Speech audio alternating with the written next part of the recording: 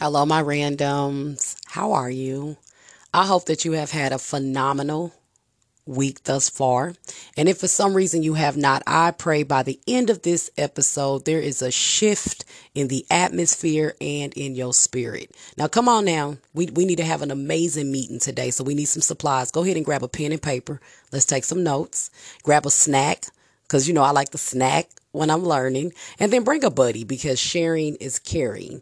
And come on over here to the corner where we have our most potent conversations on Nina's Random Corner. My friends, I am excited to be here with you on this grand day because God is good, right? Let's give him some glory. Insert the fake audience clap now. Okay, I don't have a fake audience clap, but if I had one, that's where I would insert it, like right there. But either way, either way, I want to talk to you about something that has been put on my heart. And I feel that it's a lesson that we all can learn and grow and be developed in. And that's the understanding of sin.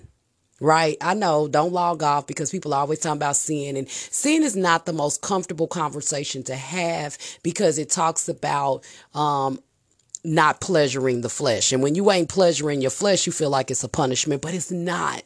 Right. It's not, because there are pleasures and pleasurities in serving God. Okay. We just have to unlearn and relearn. Right. I'm not going to get into all that. I'm going to stick with the subject. I know I go squirrel chasing sometimes, so keep me focused, but don't log off. I want to talk to you about understanding sin. Because first of all, you need to understand that sin is any failure to conform to God's standards in act, attitude, or nature. All right. That's what you hear. That's what people tell you all the time. It gets diluted, and it gets, watered down. I know, but we're going to stick to the biblical, what God says, not what we think. So stay with me and take your notes. The first thing that God, was putting on my heart was understanding that I was being a little too casual with sin. And what I mean by not me sinning, but my understanding of it. It was casual. I knew that sin existed. I knew its origin, and I knew to be mindful and watchful of it, right? However, I was more so treating sin. Let me go into my Nina-isms. I was more so treating sin like an alley cat. Right now, I use that term because I don't trust alley cats. Them things is crazy. Have you ever dealt with an alley cat? Them things is crazy. Get the swiping up your love. All you hear is and then they crazy. So I'm mindful of them, but I'm not fearful of them. I just watch. Come on, Holy Spirit. I just watch out for them. Right. But I want you to understand that the Bible speaks of sin like a prowling animal. Right. It talks about it in Genesis when it talked about Cain and Abel. And it talked about how sin is outside your door desiring, right, desiring you. And so when I think of that, I think of like a hyena. And I know I went far. I went far from an alley cat to a hyena, but stay with me. Okay. I think of a hyena because they have the same sense of predator in them, but it's more intense, right? Like they literally is out to get you, and they waiting on a moment. They are continuously stalking.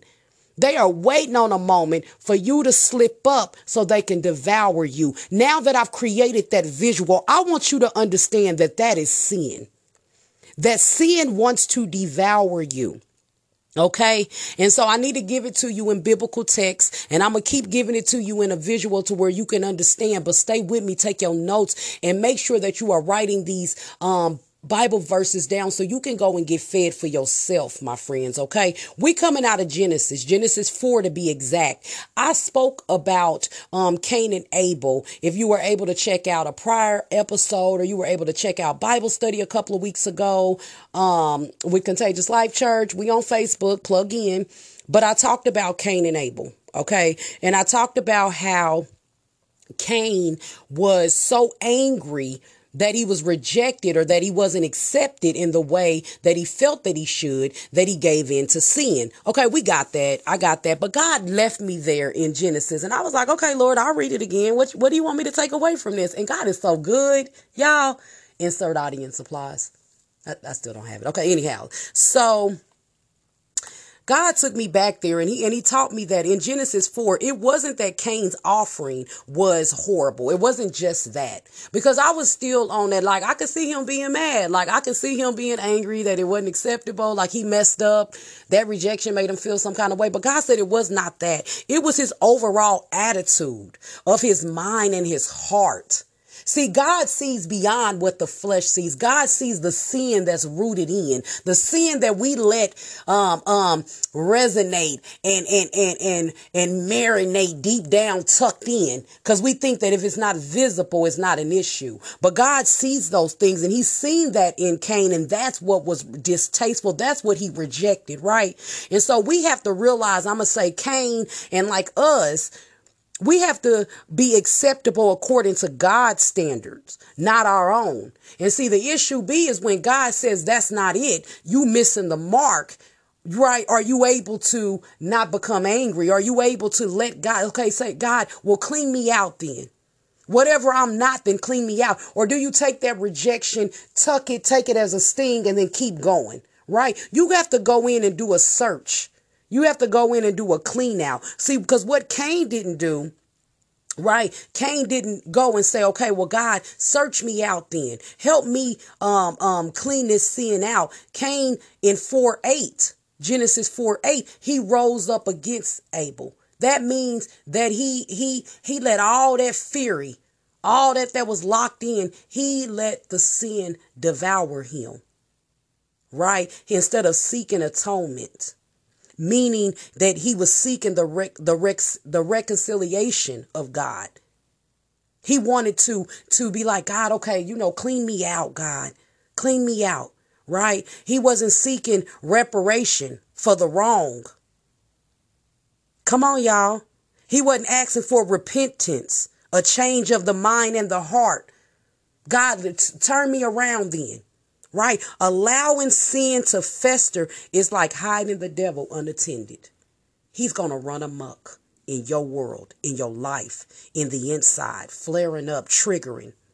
So if instead of acknowledging Cain's own sinfulness and seeking atonement, Cain shed innocent blood and the expression of continued rebel. Okay? Hear what I just said. The expression of continued rebel.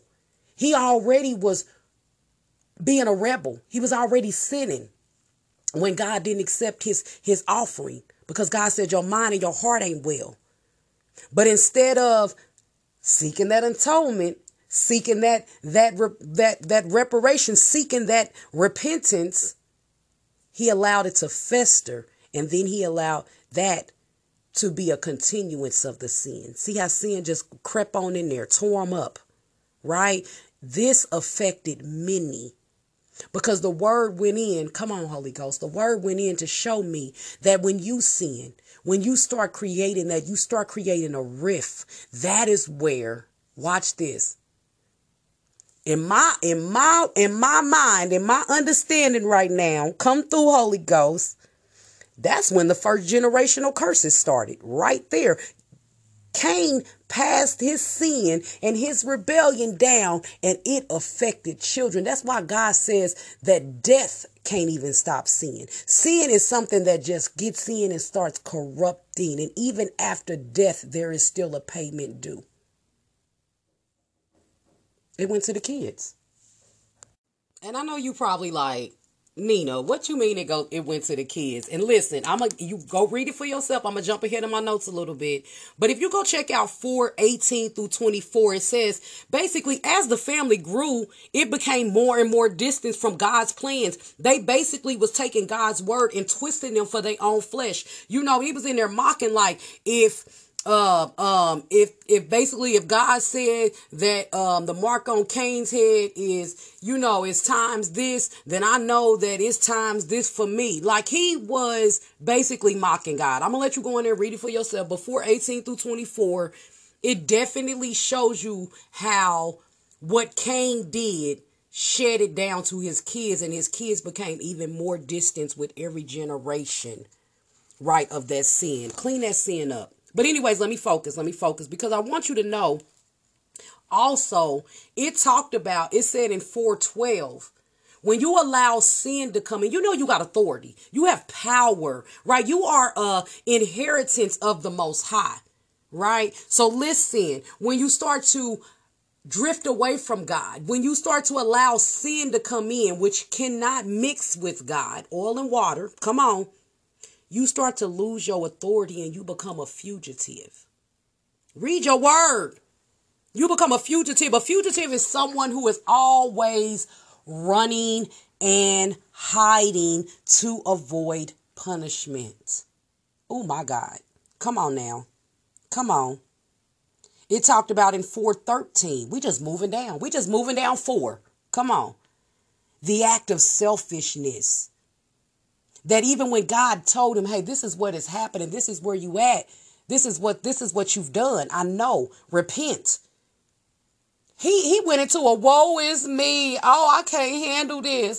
He couldn't see past the punishment. He couldn't see past the consequences. So instead of him saying, oh God, clean it out, whatever it takes, God, let me bear my cross, he decided to be a fugitive. But let me tell y'all what I do know for certain. Let's take a little pause. What blessed me so much that in 4:15, even still, God was still merciful to him. Oh God is still so good and so kind. He was still so merciful to him. He was.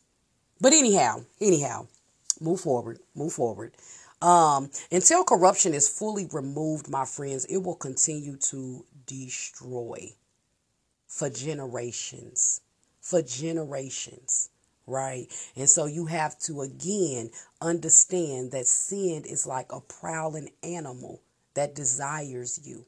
So it's not going to just get in and move slow. It's invasive.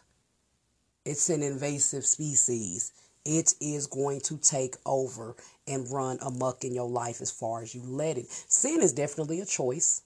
It's a choice. There is no middle road. If you continue to read in 4, you will see where God shows you that there is no middle road. It's left or it's right. Right? It's the left, it's the right.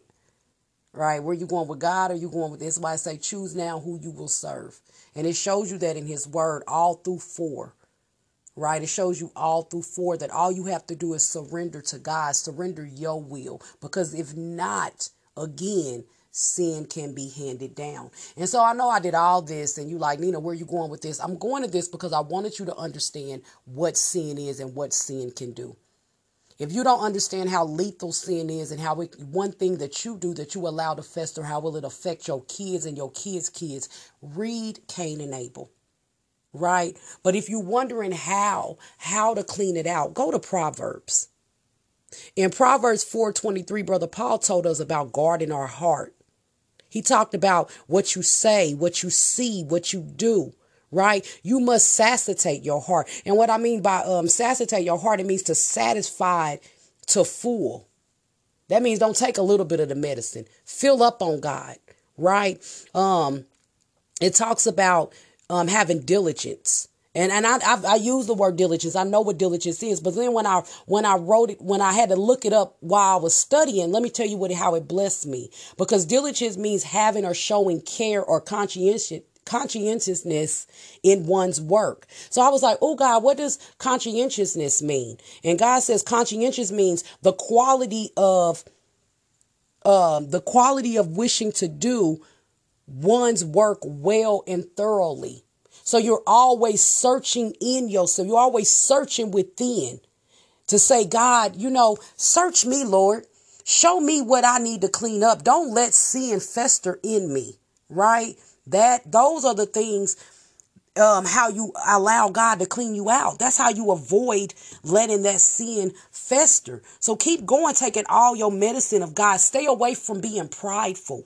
Learn how to have humility, right? Humility means to have an accurate evaluation of yourself. Right? That's what Paul is talking about. Guarding your heart, being diligent about it, right? Be having an authentic appreciation of others. Every good thing in our life, my friends, is either a result of what God or what others have done for us. Acknowledging those things. Allowing God to always remove that pridefulness that's in us. Understanding sin. Understanding sin and not being casual in that understanding. Understanding that sin is not like that casual alley cat. Sin is like that crazy meat, bone crushing hyena that is seeking to devour us. Understanding that will keep you diligent and keep you vigilant and keep you humble and accepting God's correction. That's it right there. Accepting when you're wrong. Accepting when it's not, when your gift is, your offering ain't good. And saying, God, why not? Show me so that I can make it better. And not becoming a fugitive. Man, this blessed me. This blessed me. I hope it blessed you. It was good meat. It's good eating, right? Go read Genesis 4. Read about Cain and Abel. Understand sin. Go read Proverbs 4:23 to be exact. But Proverbs in its full entirety is meaty. Go check it out. Whatever is in you that you know is not of God, it's time to clean it out. It's time to ask for God to do a good clean out, right? Anyways, I hope this blessed you all. Come back and chill out with me next week on the Random Corner. Invite a friend. Keep up with me during the week on Facebook. Nina Lewis, Nina's Random Corner. Go check me out on Instagram, Nina's Random Corner. And tell a friend, right? Because we trying to grow and strengthen the body of Christ. And we do that through self-development, self-reflection, and community. I love you all. Have the most amazing day.